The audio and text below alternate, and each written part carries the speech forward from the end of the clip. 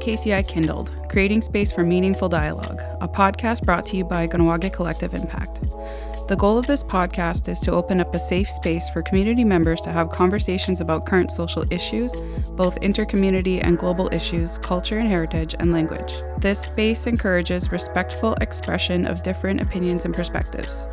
The opinions and perspectives expressed belong to the guests of the show and do not represent the views of Kahnawà Collective Impact or KSCS Kahnawà. This episode's discussion contains sensitive subject matter. Please listen with discretion. Have you ever been gaming or working online classes and your internet service constantly gets interrupted? First Nations Fiber is about to ensure that just won't happen again. Get ready for high speed at a new level. Click on fnfiber.com and sign up today. First Nations Fiber, empowering people through connectivity. Hey everybody, and welcome back to KCI Kindled, Creating Space for Meaningful Conversation. My name is Karina Peterson. I work for Kahnawà Collective Impact, and I'm here to host the Men's Health Series, which is a collaboration with KSCS Kahnawà. Today in the studio, we have Codey Martin. We have Tom Dearhouse. Hi, Karina. Hi. And we have Brent Beresford. So we're actually on our 4th episode so far. And I just kind of want to throw this question out a little bit before we get into our discussion today, but I want to know how everybody is feeling. And just in general, how was your day today? But then the second part of that is like, how has this podcast been going for you guys so far? Little debrief right on the air. All right, who's going first? Everyone's like, not it. 1, 2, 3, not it. I guess I can start. There's a bit of a tenderness right now, actually, because of some stuff that's been going on and in the week and in the day, and I think that resonates a bit with some of the conversations that we've been having. Like perhaps especially that last one we did. You know, it was like after the fact when I was driving home, I was like, oh, that touched some raw things, and I could feel it, you know, in the body, like there was something had moved. And so, yeah, so that feels like a good thing that's evolving. It's evolving into that. And just to recap, our last episode was on healthy relationships. And yeah, that was quite an eye opener for me. There was a lot of things that were brought up in that conversation where me as a woman, I'm like, ooh, okay, maybe that's something I need to work on or something I need to be aware of, or just like looking out for my own actions, you know, and taking responsibility for some of the things that maybe I have done in relationships, not just with romantic partners, but with friends and family and parents. And thank you for sharing. Mm-hmm. All right, who's next? I can follow. I would say I'm kind of recovering from a training last week, a week-long training on trauma. It showed I still need to work on things. Things rose up, the issues from the memories, which is a good thing, being a helper in the community. And this week is going fine. And just by coincidence, got an offer to do, of all things, talk about creation story and Peacemaker and traditional teachings from outside organizations. So that's in my mind, and I'm glad to be here to share a little bit on that. And Yawa for being here today. All right, last but not least. Yeah, kind of resonating with what Tom had said, because I was in the same training as Tom, and a lot of different things had come to light. And I guess doing this podcast on men's health is also another opportunity for myself to have a healthy relationship with myself and to reorganize my basement and drop off boxes here and there. So other than that, I'm doing okay. That's a really great metaphor. Unless you're actually doing that in real life too. A little bit. Yeah.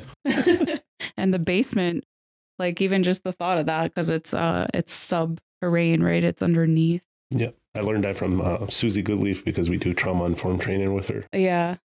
That's actually the first time I heard that, but like I love that metaphor. It's funny. I used to have a radio show. It's not related, but it was also called The Basement. Wow. Yeah.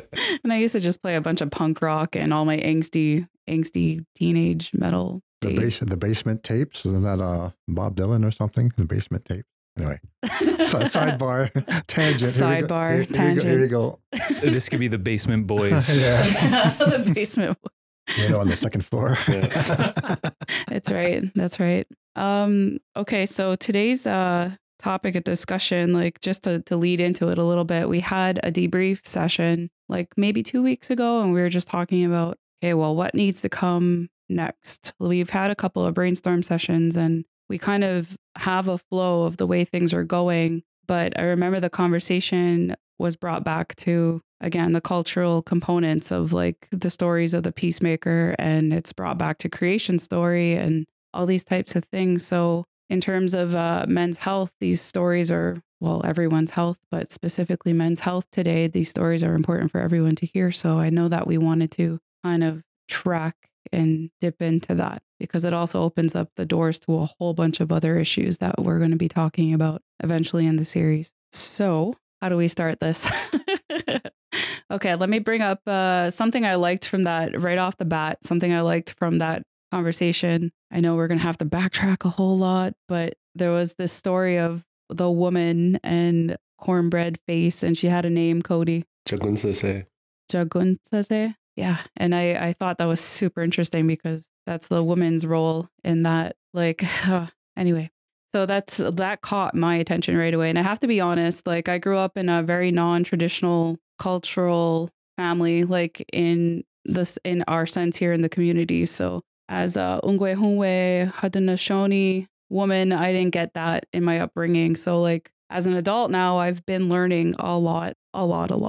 So this is like a really great learning opportunity for me to hear some of these stories right now. So I'm totally all for that. Would there be a benefit just to do a little short summary just to start us off? I know Jagunsase was like called the mother of all nations, or the first clan mother, and the story says that she was feeding warriors on this path that ran east to west. And so in a way, she was allowing these fighting to continue until Peacemaker came and then gave her a position of like a different role. I don't know if Codey wants to elaborate on that. Yeah, so maybe what we could do is kind of get started into a little bit of a storytelling and then go from there with the tangents. Yeah, just like Tom was saying about this woman feeding men from east to west.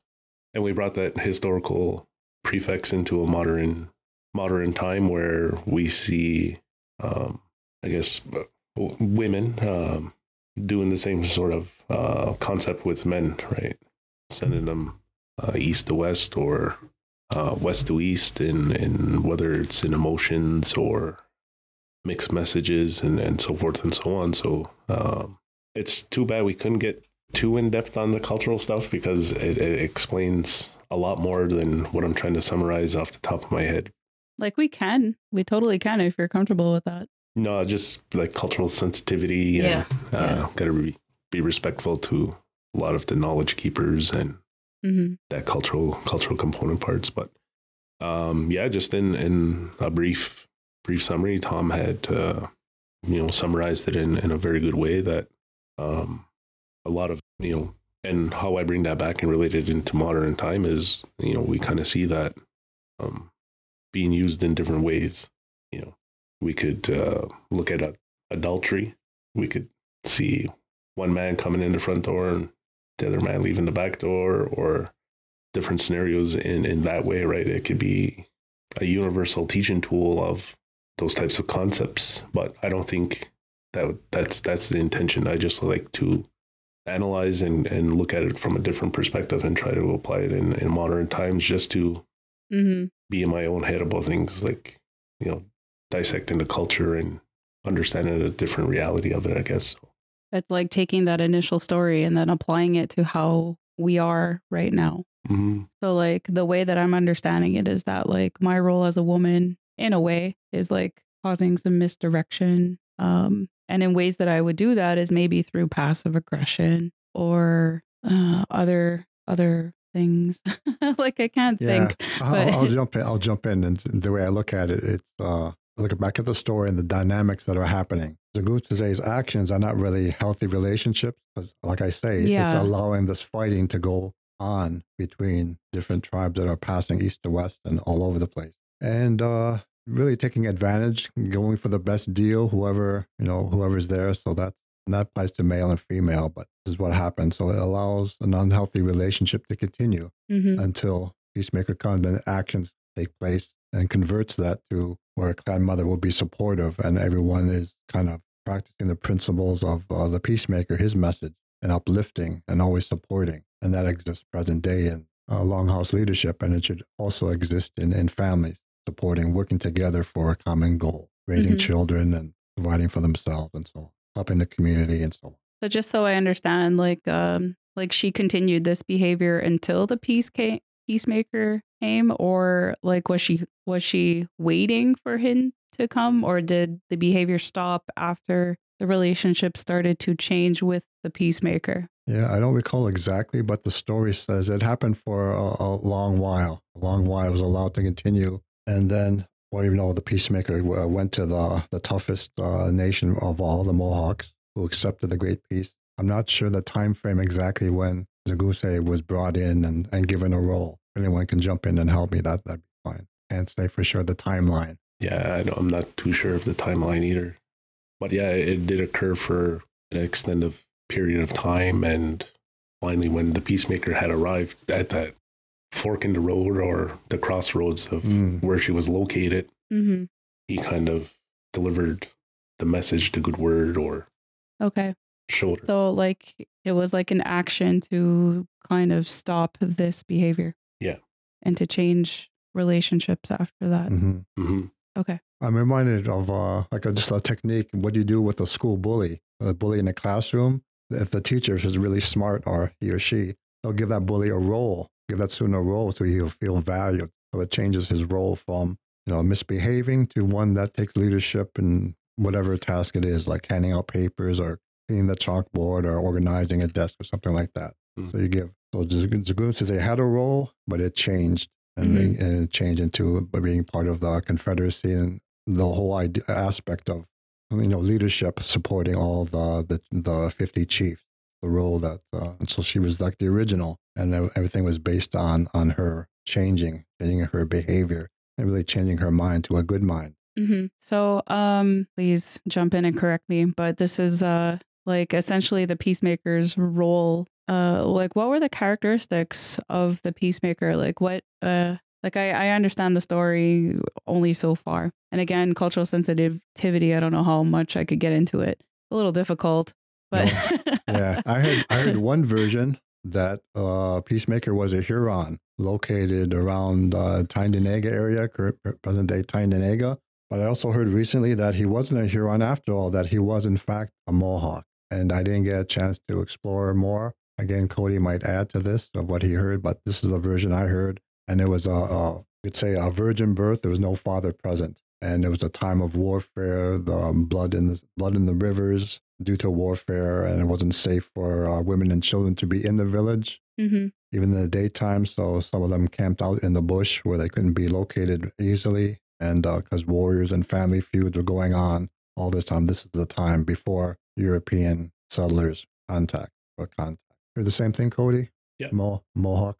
Yeah, I heard two versions. Two versions. So I was told, you don't argue, but if you know the two versions, you just say that and just leave it like that. But what's important is the way he grew up was different from other boys. He showed like a leadership role, and he had this strange idea, I guess even then, maybe say 12 years old, bringing peace, dropping the weapons of war, and that would be bringing about power through unity and just a good message. And jumping back into the story, what was the timeline? At some point, there's an important one that I like. Wasn't he, he was like a leader amongst his peers. He took boys in his village or nearby, and they went like all day, and no adults around, to a clearing, and they say he taught them ceremonies. I think it was four sacred ceremonies, and this happened for a while. I think, I heard that one time he was missed, and they wondered where all the boys were. So someone followed them, and they found the boys in a clearing in the woods, and this is where all the teachings came on. So you could just know that Peacemaker had this and his values, and he shared that until the point of that he had to go on his own. That's where the story comes with the white stone canoe, which is pretty amazing. I guess it's another part two of it catches your attention. A virgin birth? What? There's no father? How did that happen? Doesn't that sound familiar in history? For Christianity. But then the second one too, a white stone canoe. So it has to be almost dramatic to really catch your attention. and know that he was special. And he formed this white stone canoe on around Bay of Quinte, Lake Ontario, and that he's headed east. And magically it took off down the lake, and he was headed for the eastern door where the Mohawks resided. He said if he can probably convince them, turn their minds to drop their weapons of war, accept his message of peace, then everything else should fall into place. I'll leave it there. And I guess so. My question to follow that is, what do we think right now about our modern times? Do you feel like we are still following the message of the Peacemaker, or are things a little different? Yeah, that's like a controversial question, but it's always controversial. Bringing in those concepts of culture and the oral tradition from creation story, the Great Law, Handsome Lake, and all these other prophets and prophecies and teachings that were given to the Haudenosaunee people, how I look at it and put it into practice is applying it to modern times and the concepts that were identified through creation story. We see that today, Sky Woman falling through the hole and planting seeds, and that whole concept of Turtle Island. And how do we apply that in modern times? We see a lot of women losing themselves to addiction, so falling in that dark hole, kind of like Sky Woman falling through that dark hole to Turtle Island and the development of all these things, or relationships, so forth and so on. You look at the part where she gets burnt by mush. Everybody gets burnt by mush. So all these concepts through that oral history is vibrant. It's used every day. It's contrary to people because of the impacts of colonization and the suppression of cultural practice, right? So a lot of people really don't understand a lot of the cultural stuff because of shame, fear, insecurities, and some people just use it as a safe haven, or just go through the motions of it as I guess like as a social club, which is all perfectly fine and dandy. We all have to find our place and sense of belonging somewhere, right? So throughout the Great Law, this Peacemaker, he makes his journey in the white stone canoe and giving people the good word and to eliminate violence, and he's turning bad into positive.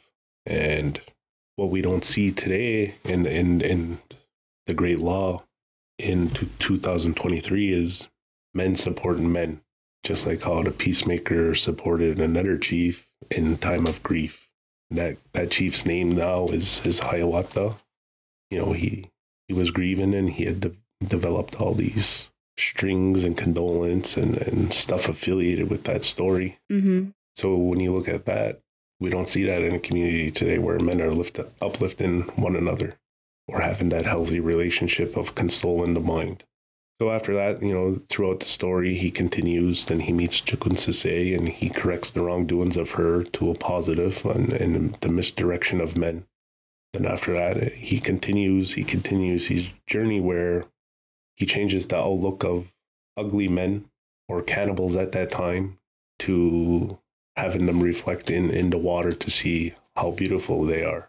And when you look at that in a modern perspective, a lot of men have body shaming issues or complex feelings on how they look, and coming right back to this and the things that they've done in the past they can't get over. Yeah.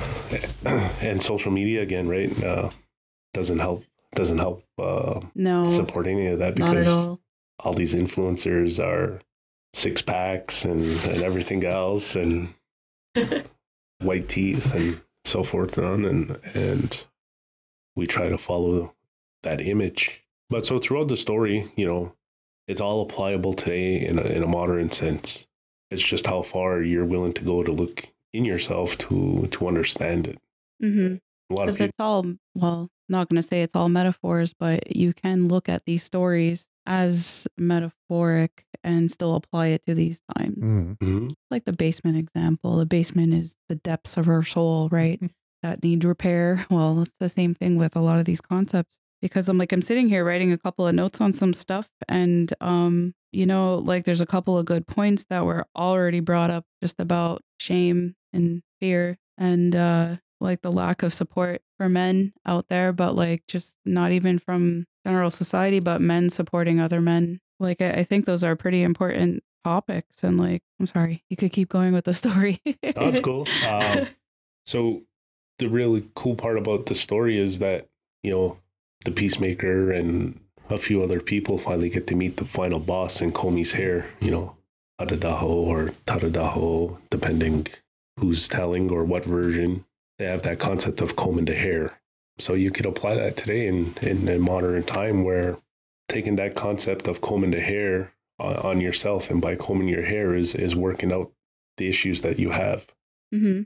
And that's what the Peacemaker did throughout establishing the Confederacy, by turning warfare, and all these different hateful crimes into peace, positive things, a positive outlook on life and how you should be carrying yourself and conducting yourself from day to day. And, just by saying that, I could already feel the feedback and the misunderstanding of what I just described, because, we're all human beings. We can't live a perfect lifestyle to the T as the Peacemaker or the Great Law. We have all our own faults. We all come from different upbringings, different walks of life, but we have to encounter and go through those types of things in order to learn a little bit more about ourselves. Oh yeah, exactly. And that's probably one of the biggest boulder that 99.999% of men carry, of that misstep or walking, I don't even know how to, just a fear of failing, letting people down. But just thinking about the combing of the hair, to me as a woman, that's a nurturing act.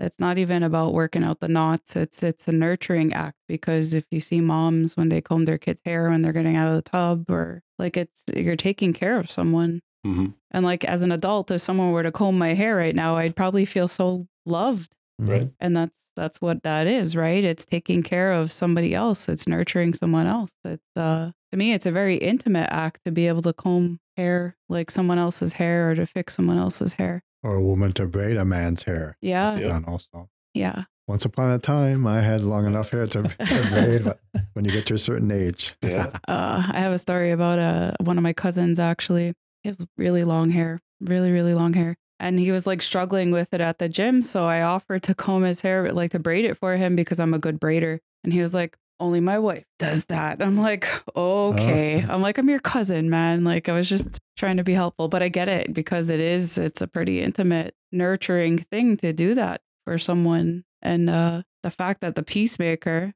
was able to do that for this chief in power is a huge symbol. And we don't see that so much these days, or we see it maybe in a different way. Mm-hmm. And I'm wondering, like we already said some of the reasons why why it's harder to get to that, like colonization, shame, fear, insecurity. Would you let someone else comb your hair for you? That too. It's are you apprehensive about letting someone take care of you, or letting someone nurture you? It's a pretty powerful idea. Yeah.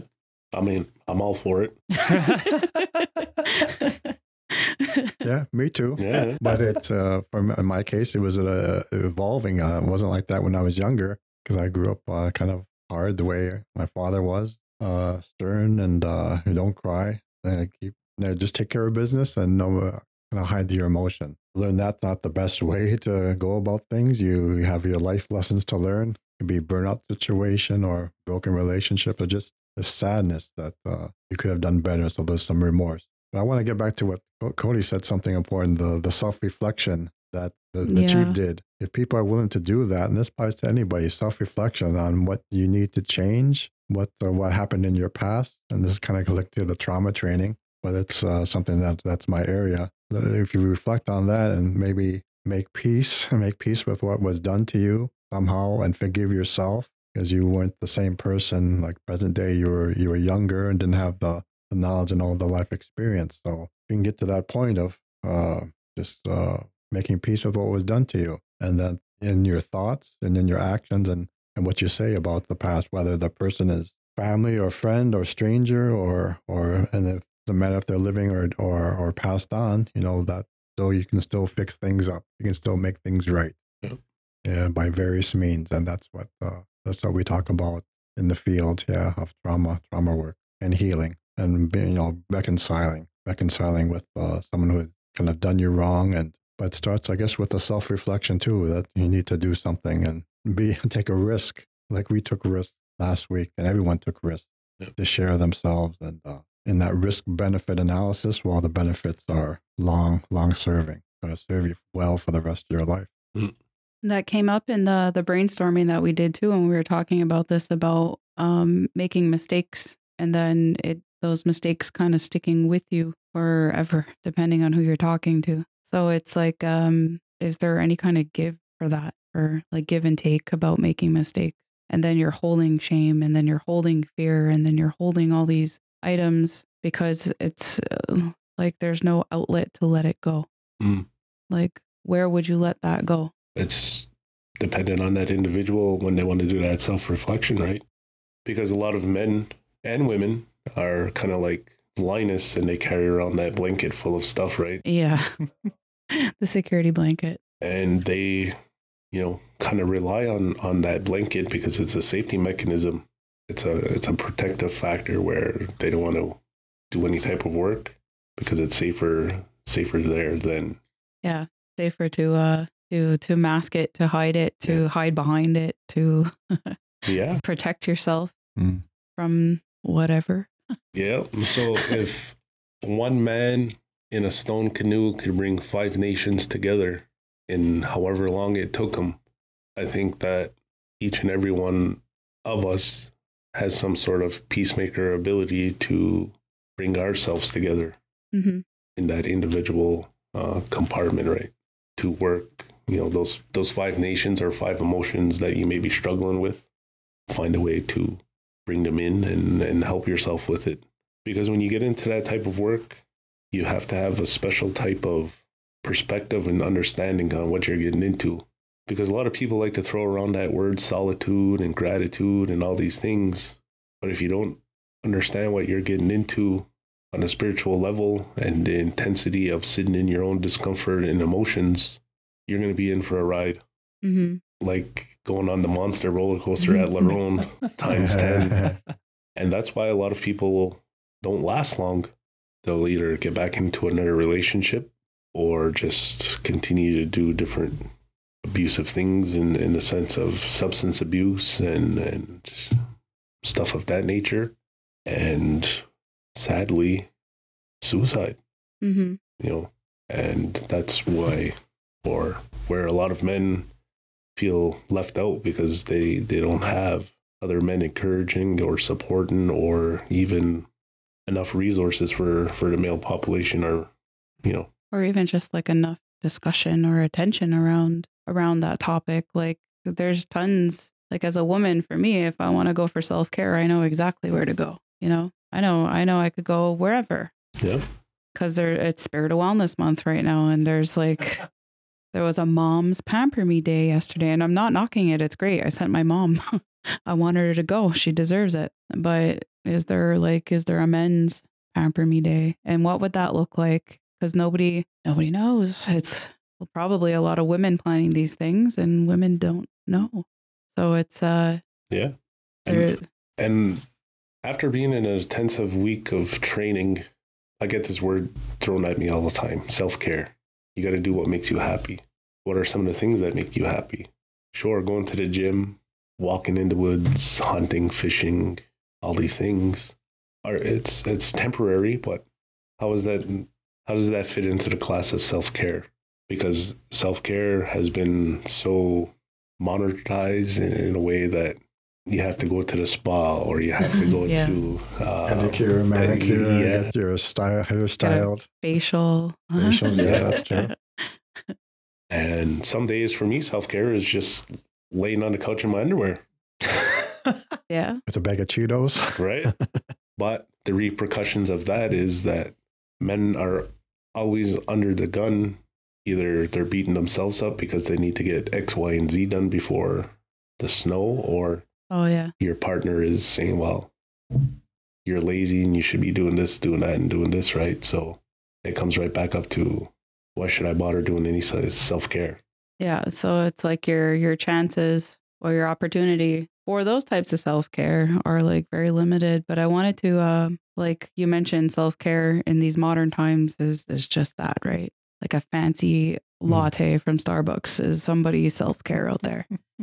But like to me, I just had this conversation this morning actually with John, who sends his regrets for not being here. But we were talking about being comfortable versus uncomfortable. And when we think of self-care, it's all about comfort. But do we grow when we're comfortable? Are we doing anything to actively grow or improve ourselves? Like if we're laying on the couch in our underwear eating Cheetos, like, yes, you're resetting and you're resting. There's a value in that for sure. But in terms of self-care, there also has to, in my mind, in my perspective, there has to be like not always, but in some cases of self-care, there should be an element of discomfort also, because you don't grow if you're not putting yourself in an uncomfortable position.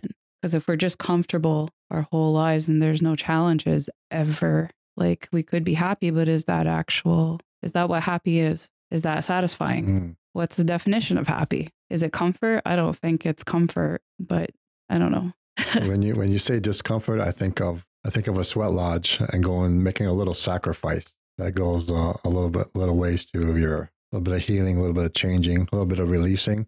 So just recently, I've kind of looked at it this way: self-care, to break it down into 4 aspects. There's a spiritual part, a physical, and a mental. And if you try to spread it out in self-care, maybe that'll make you take care of all your needs. Like, self-care can be reading a book, self-help book, reading some there's good native authors out there. Physical is the gym, eating better. On the spiritual side could be ceremonies, because there's some discipline to that. If a person belongs to a society or does some certain things, there's a certain discipline, and helping others too when you're called upon. So, and the emotional part, it's kind of goes into all areas, but you feel better when you're giving and not expecting anything in return. And it just feels good because that's your role. That's a role that you choose, and it goes on from there. You just said it, that there's a bit of a sacrifice involved, but in the end, you feel better. So like me in a sweat lodge, was hard. Like I am on the ground, like struggling to breathe. Like I have a hard time. I've only ever been in one sweat lodge and I didn't last very long because it's hard, but did I feel better afterwards? Like, of course. So there's always a little bit of like a sacrifice that comes with the benefits of it. So when we're talking about self-care, what's the definition, or what, like, is it the Starbucks? Is it the comfort? Is it the stuff that's making you happy that's self-care? Or is it the stuff that's pushing you to work on yourself or pushing you to... it's all a part of it. It's all a part of it, right? Yeah. I was going to make a point, but oh yeah, sweat lodge is not the only way. There's fasting a little bit. Fasting is self-sacrifice of food and water. Just include a spiritual aspect to it, that because we're all, as Kahnawà says, we're all human beings we're all spiritual beings rather, having a human experience.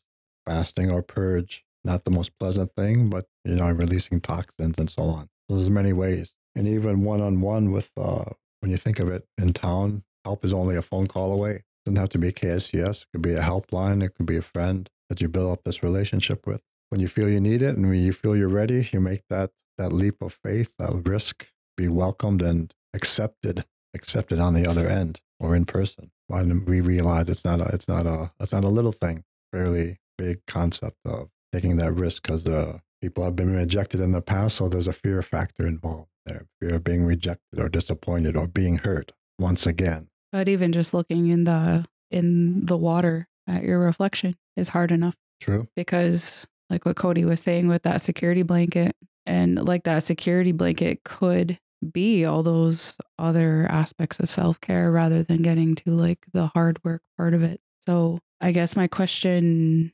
or where am I going with this? like, what are some things that we could do to maybe help promote people to get uncomfortable and to also do that sacrificial work to be able to kind of get back to that good mind? Because we're seeing a lot of different types of violence and aggression in the whole world, not just here in our community, but we're seeing all types. We're seeing lateral violence, we're seeing bullying, we're seeing self-hatred, and it all comes back to that reflection and shame and fear and being turned away, which is like being shamed or being what's the word I'm looking for, like ostracized from your community for the things that you've done. But it's like, how do you come back from that?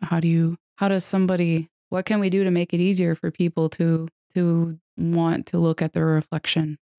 One of the things that's coming to me, and as you speak, Tom, it sounds like a lot of the things that you just spoke about are these invitations to get closer to yourself, get closer to your experience, like the real, quote unquote, real experience of yourself. And I think we all know here in this room that when you get close to that, it's not all butterflies and rainbows. But there can be this misconception. You're talking about self-care, there can be this misconception that's what it's supposed to look like. If I'm taking care of myself, then it's butterflies and rainbows all around. And if I'm starting to do this kind of work that you're all talking about with this sacrifice, then that's not what I'm going to find. I'm going to come close to these things that I don't necessarily like about myself. And can that be okay?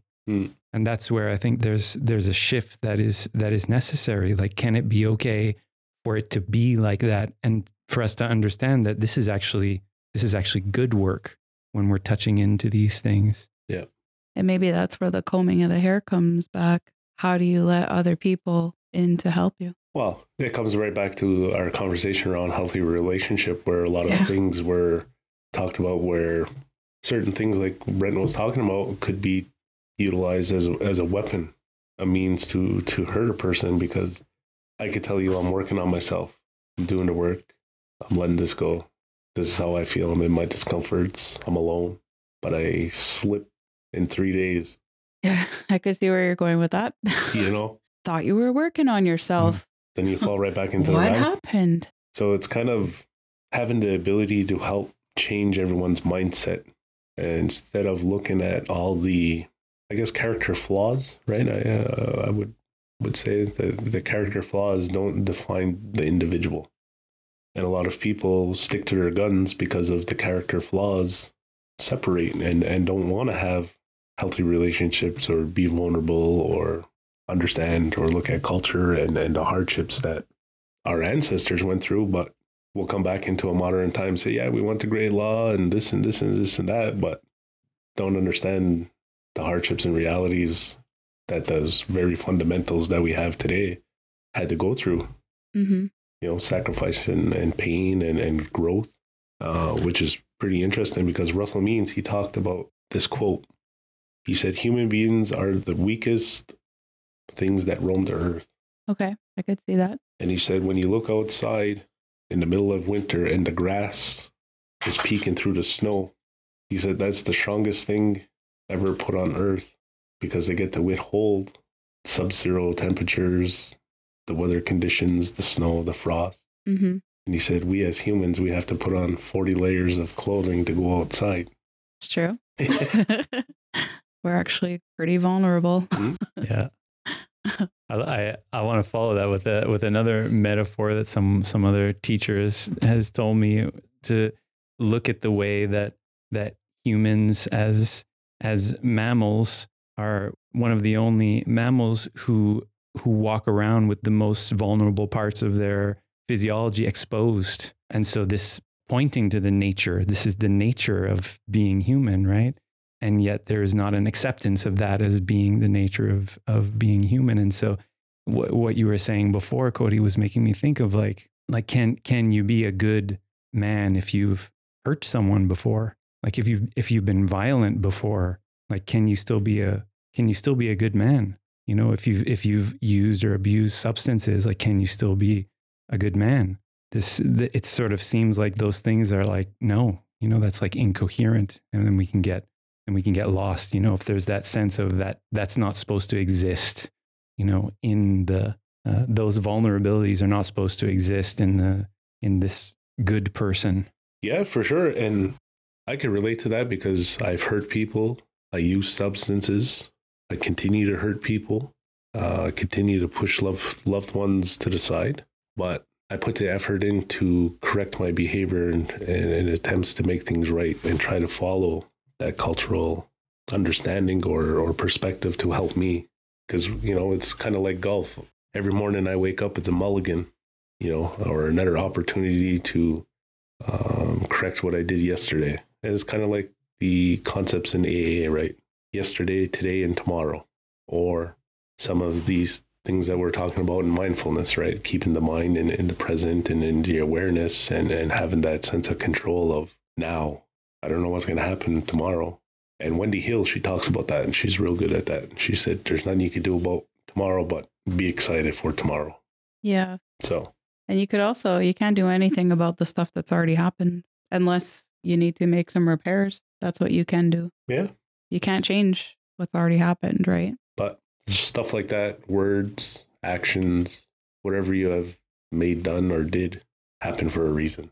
That's my opinion. That's what I believe in. Mm-hmm. You know, and it teaches me something. I'm still learning about myself, learning about my actions and words and how I communicate. But or lack of. Yeah, like for me, lack of communication. There's this. I hesitate saying this, but it's a Buddhist teaching about regret and remorse as being the saviors of the world. So I would add to what you said, Karina, like you can't do anything about those things except for learn from them. You know, like if we have this capacity to be okay with the fact that those things happen, then it opens a space for the heart to be able to hurt, you know, and be like, ooh, like those things were painful and those things cause pain to others. But if I can be all right with feeling that, there's much more chance that I'm not going to repeat it again. Well, maybe that's I love this, the metaphor of the combing hair, but maybe that's where we need to learn how to comb our own hair. Yeah. Provide some love and nurturing to ourselves, some kindness to ourselves. But that's hard, right? You could do that for other people, but it's hard to do it for yourself. It's hard to accept it from other people. Yeah. And I had that told to me multiple times. You have the tools, you have the education, you have the understanding. You take your shirt off your back to give to other people, to help other people. You put us to the side, and then you can't help us. It's completely different to utilize the tools, the education, and everything else that you know to help a person. Mm-hmm. But to bring that in and then to help yourself or help that situation, it's a completely different scenario because you're fighting, trying to figure because I also don't want to get a bunch of knives thrown at me when I walk out of this building. But, trying to, you know, you're grasping for straws and air at that point because you're already so heated in whatever it may be that you don't have time to reflect and say, well, I have this and this and that, and I should have, you know. And then after everything's all said and done, that's when all those ands, ifs, and buts come into play. You know, I should have. All the should have, could have, would have. Yeah.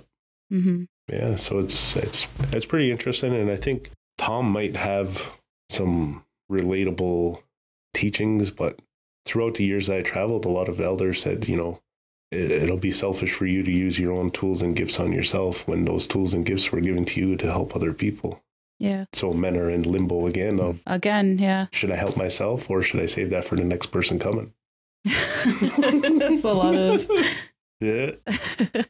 And that's a lot of confusion. And that's the reality. Whether you have spiritual gifts or you belong to any society or anything in a cultural perspective, or whether you're in an office with those types of responsibilities, or if you're going away ironwork or carpentry, whatever it is, do you help yourself or you help the company or the next person coming? You know, kind of like that apprenticeship. Is it possible to do both? Like, is that even fathomable to be able to think about yourself as well as other people? Like the concept, yes, of course we could do that, but what are the the constraints to that, like, but it's everything we've already said before, right? It's You were kind of asked to do that anyway. yeah. Work, sacrifice for others, and then help yourself. Take care of self-care and maintenance. Because you're no good as a helper if you're not healthy as possible. So, Yep. It's also where that. Oh, sorry. Go ahead. And I'll finish. I thought you were. I was just a thought that it's good to have role models, male or female. Also, doesn't have to be older either. Can be any age. As long as you have that connection, you can be helped by, because they can be like that mirror of yourself and where you need to work on something. That's a risky thing too, to get that feedback. Here's something you should work on. But if you trust and have that rapport with someone, it can be done. Yeah, I'll leave it there. I think it's kind of important to have that too, because again, if you're just surrounded by people who are not giving you honest feedback about what you're doing and who you are, like, you're never going to know that there's something that you need to work on. You're never going to be able to progress. If everyone is just either like patting you on the back or telling you great job, even though it wasn't so great, like, how no one's ever going to learn or grow from that. But like, I kind of feel right now that there's a lot of people that, because if we're relating it back to modern times, we're living in this like quote unquote woke world right now where everything's got to be politically correct and you can't offend anyone. You can't say anything offensive. Someone is going to be upset. And that's the worst thing in the world, is to upset people. But is it though? Is it the worst thing in the world? So it's like, I feel like a lot of relationships right now are people, like friendships, even family, maybe a lot of stepping on eggshells around each other because you don't want to upset anyone. You don't want to offend anyone, or you don't want to risk wrecking the relationship because you have some feedback, or like, but mind you, you're not just going to go around and like call people out for whatever reason. If you're going to have something to tell someone, it's because you know that they could be doing something better, or they can be better, or you love them enough to want them to change. Or, it's not all about criticism. Maybe some people out there just like to criticize and judge, but if you're coming from a place of love and you're afraid to tell somebody, like, that's a huge impact right there on people's growth, as if everyone is just afraid to push buttons and ruffle feathers and to make people upset. Yeah, because everyone thinks grass is greener on the other side. And we said it last time, grass is greener where you water it, right? A little bit of hard work in there. It just feels like it comes back to that sense of security that you were talking about before, and this idea of like a false sense of security. Like, I hear what you're saying, Karina, and a part of me is like, well, for people who have to survive with a false sense of security, not known, unknown to them, then yeah, you might say something to that person and it could make them crumble, and that doesn't feel like it would necessarily be helpful. So there's a sensitivity around that, around like what has happened, so that you have to walk around with that blanket as the only way to be able to stand up and like go into a room and do the daily thing that you do. Yeah. Sounds like a lot of hard work, which is so worth it. And imagine if people put the work into themselves, what our future kids would be growing up into, And maybe we could get back to this, like these teachings from the Peacemaker. We get back to a certain level of peace. And yeah. And also, I'm going back to this cornbread face again. I think it's important because after hearing all this stuff that we mentioned, is that this woman's role in this story was to misdirect, miscommunicate, send people different ways, and her message was not clear. But it took the Peacemaker, this peaceful man who loved himself, who loved all the other people, to come in a different way of being, to have her change her role. So if we look at this in terms of relationships now, like, women will also change when men change, and it's like a symbiotic relationship that goes back and forth. So, like, not to pit men against women, we have to work in harmony. That's the way things go. It's a balance. But if our men are upset, then so are our women, and vice versa. And that also comes into play about roles and responsibilities of men and women, right? Women that have young boys or male children have a certain time period with them. until the men, the fathers, the uncles, grandfathers step up and take them away from the mother in a good way to provide them and their basket full of nourishment, tools, and an understanding to carry and conduct them in their way of life.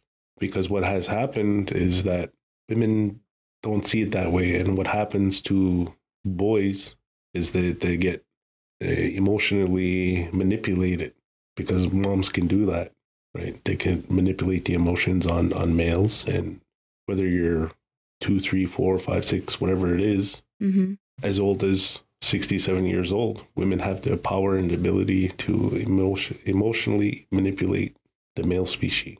And that's not just humans, that's wildlife, the trees, fruit, everything. So that's where a lot of complications and issues happen because of the role and responsibility part. And again, that comes back to the healthy relationship and some of the conversation we had around healthy feminism and non-healthy and whatever, right? So overstepping boundaries, I'm probably going to get shot for that too, but and that's the truth, right? And it comes directly out of Jack Nicholson's mouth. Jack Nicholson. Yeah, you can't handle the truth. Right? That's the bottom line of that, is because men get so doubted and pushed to the side because of that intimidation and overpowering of female society or dominance, that, all right, well, I'm going to show you, you got it, take care of it. But when stuff starts to come up and starts to happen during that boy's life, how do you explain that to a boy if you haven't experienced that? Yeah. That's just the same thing with fathers raising daughters. They have them to a certain age period, then the moms, aunties, grandmothers, and all that step in, because there's that whole conversation around the moons and understanding those parts and organs and how to take care of and nourish your body, right? Men don't have that. Men know and understand what's happening, but it's not their job to teach their daughter about that. And bringing that into a modern time, country music messed that up. Country music. Right? I'm not a fan of country music. And everybody loves that song, especially... Which song? You'll have to sing it. Daddy's Girl. Oh. Yeah. Number one, and I know it, Daddy's Girl. Should insert the clip here. I'm like, yeah, you're going to have to find out a clip for that. I'm like, I don't know the song, but I'm pretty familiar with it. I was a daddy's girl. Yeah. And the attachment right there is through music. So with daughters being attached to fathers or father figures in that fashion, boys or young men don't have that connection with their fathers or uncles or whatever, because they're being nourished by their mothers and aunties. Everything's been kind of flipped, yeah, because I'm the only girl out of 2 brothers, and my brothers, I lovingly say, are mama's boys. For sure. She's a lot harder than me than she is on them. And let's just say my nickname was Princess when it came to my dad. See?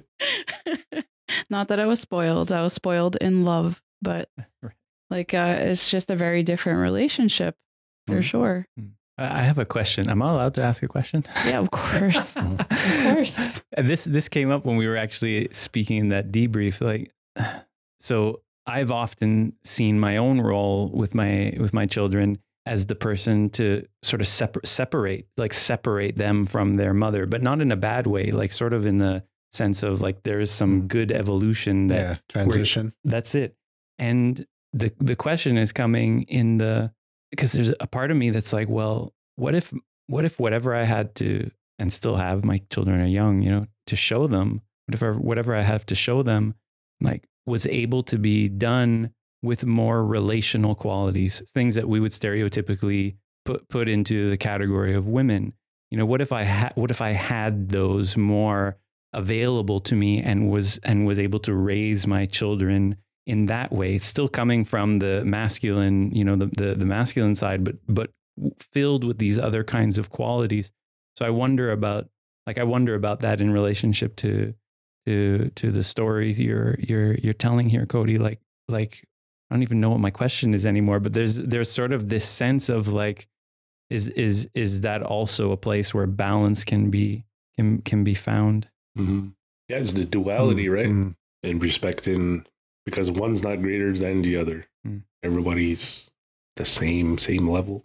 And again, coming back to what we talked about last 2 weeks ago about the patriarchy and all that stuff, right? And control. And from how I understood it, I mean, I never had too many good examples of these types of roles and responsibilities because, I was a mom's boy, and my father and uncles and everybody else stepped up to the plate also to show me different things. But I learned a lot from the women, especially my grandmother. That's why I'm such a great cook. My grandmother ran a bakery for like 25 years. But learning and understanding some of those traits to help me develop some of the skills on my feminine side that I have today. Some that I'm still working on to be more compassionate. I don't want to get too in depth on my CV, but I'll save you, Codey. Yeah, there you go, Tom. It would seem to make sense what you're saying. Add more transition to adding to the masculine side, nurturing a compassionate side, and it's probably not set in stone. It's fluid. You can add wherever you feel it's needed. What feels right. You trust your gut on that one. Add what you think is good at the time. Not to be hard on yourself if it doesn't work out, or always a chance. The next day is another day to try something new or try it in a different way. Something like my dad passed away when I was 7, so I didn't have much time with him, but something that I'll just share a little bit here. But the way that my dad, when I say like he called me his princess and I laugh about it, but the types of things that he would do for me during thunderstorms, I was like afraid of a thunderstorm. So he would pick me up, sit on the rocking chair, and he would sing Ganyageha songs to me to calm me down and relieve my anxiety. And that's an act of nurturing. I got that from him. Where my mother, I guess maybe with her role is to try to maybe toughen me up a little bit. So, like with my brothers though, like she's always been very nurturing with them. So it's like the roles are reversed here. My dad was the one that took care of me emotionally. He taught me how to ride a bike. He used to have a motorcycle, and he would take me with him wherever he was going. And I remember being in like the crawl space of his house, and he was like soldering some pipes even. And like stupid me picked up a pipe just after he finished whatever. But he was just like, stuck my hand in a thing of margarine and like called it a day. But he was always like, I was always around learning from him. And like my mom, I guess she was just trying to drill in the tough parts because maybe her past, she was exposed to some things where she had to be tough for. So in a way, it's like she was acting as my protector and my dad was acting as my nurturer. Yep. So that's like kind of a bit of a role reversal, I guess, right? Yeah. A little bit. But you got the whole package. You got it all there. Yeah, I have to say I didn't have my dad for long, but I'm very grateful for the time that I did have with him. And like with my brothers, it was reversal again. My dad was hard on my brothers. And my mom was more caring towards them. But I guess it all depends on your parents' life experience too, right? Like how because that's their main goal is to try to protect you. But it's just really interesting that there was like a bit of a role reversal with that one. And when I think about my grandparents, it's my grandmother for sure was the nurturer. She has 8 sons and 2 daughters. And then like my grandfather, I learned a lot from him also. He also kind of brought me around and I learned how to use tools and all different kind of things, take care of a pool. I could do all kinds of stuff now. But like it's very cool that I had that. But I have a point and I'm trying to get to it. I got to beat around the bush before I get to it. And now I forgot what my point is. But that's a woodland Indian going around the bush. Yeah. But I guess I'm just trying to bring this all back together, like back to what we were saying is that roles are kind of confused because of modern times. We're seeing an importance of self-care, but again, maybe redefining or getting to the root of someone's self-care and not just spas and lattes but like the hard work too. But we're in terms of men, there's not enough support to allow things like that to happen. Like maybe that's something that we're hopefully trying to cause a shift in perspective here with this podcast. And that's one of the goals is just to at least vocalize what's happening I got something to share. I did a thing. I'm doing a thing with John Abbott College, volunteering to be a mentor to one student. I start in January. What I've heard and what I feel myself is I wish I had someone at 15 and 16 in high school that I could relate it to, a mentor, even advice. I didn't make use of high school counselors at all. And even in college where I dropped out, I didn't speak to anybody because of things going on at the house. So goes to show you can evolve and change and improve. So I want to, in a way, give back to help someone maybe go through a difficult time. Maybe it'll go easy. Maybe it'll be a little challenging, but willing to give that a try. A mentor and a mentee. It's kind of connected to what, present day. Do men have role models, healthy role models? Go seek support and assistance and advice. So just to not admire from a distance, but, follow that path a little bit. I think we can always benefit from a few more friends, male friends, or role models. Definitely. Everyone's just kind of looking at each other now. Like, I'm wondering if we're going to have a place where we can play with each other's hair. Yeah. I'm like, don't ask me or wives will beat me up.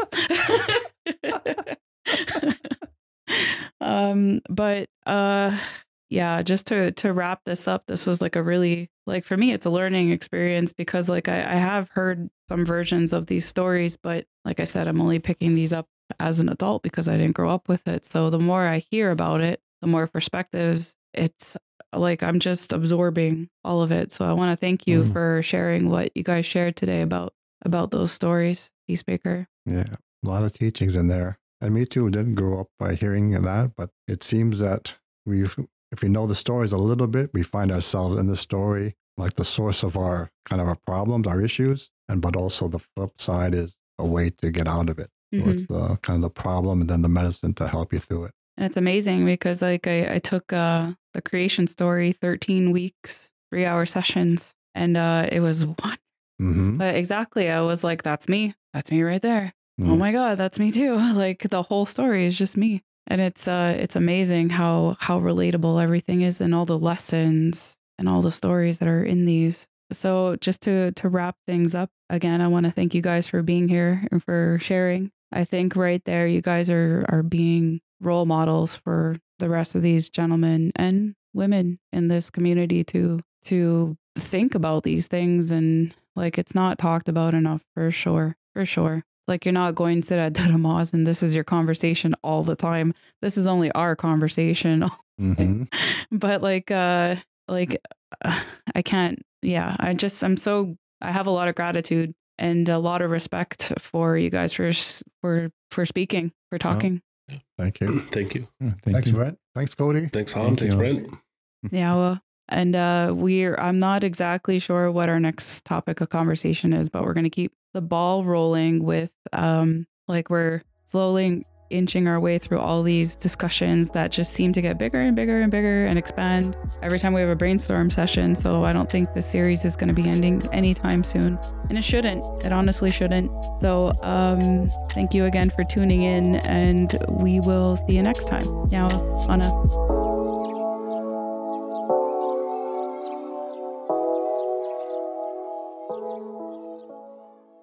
The views and opinions of the guests expressed in this podcast do not reflect those of Iorì and its employees.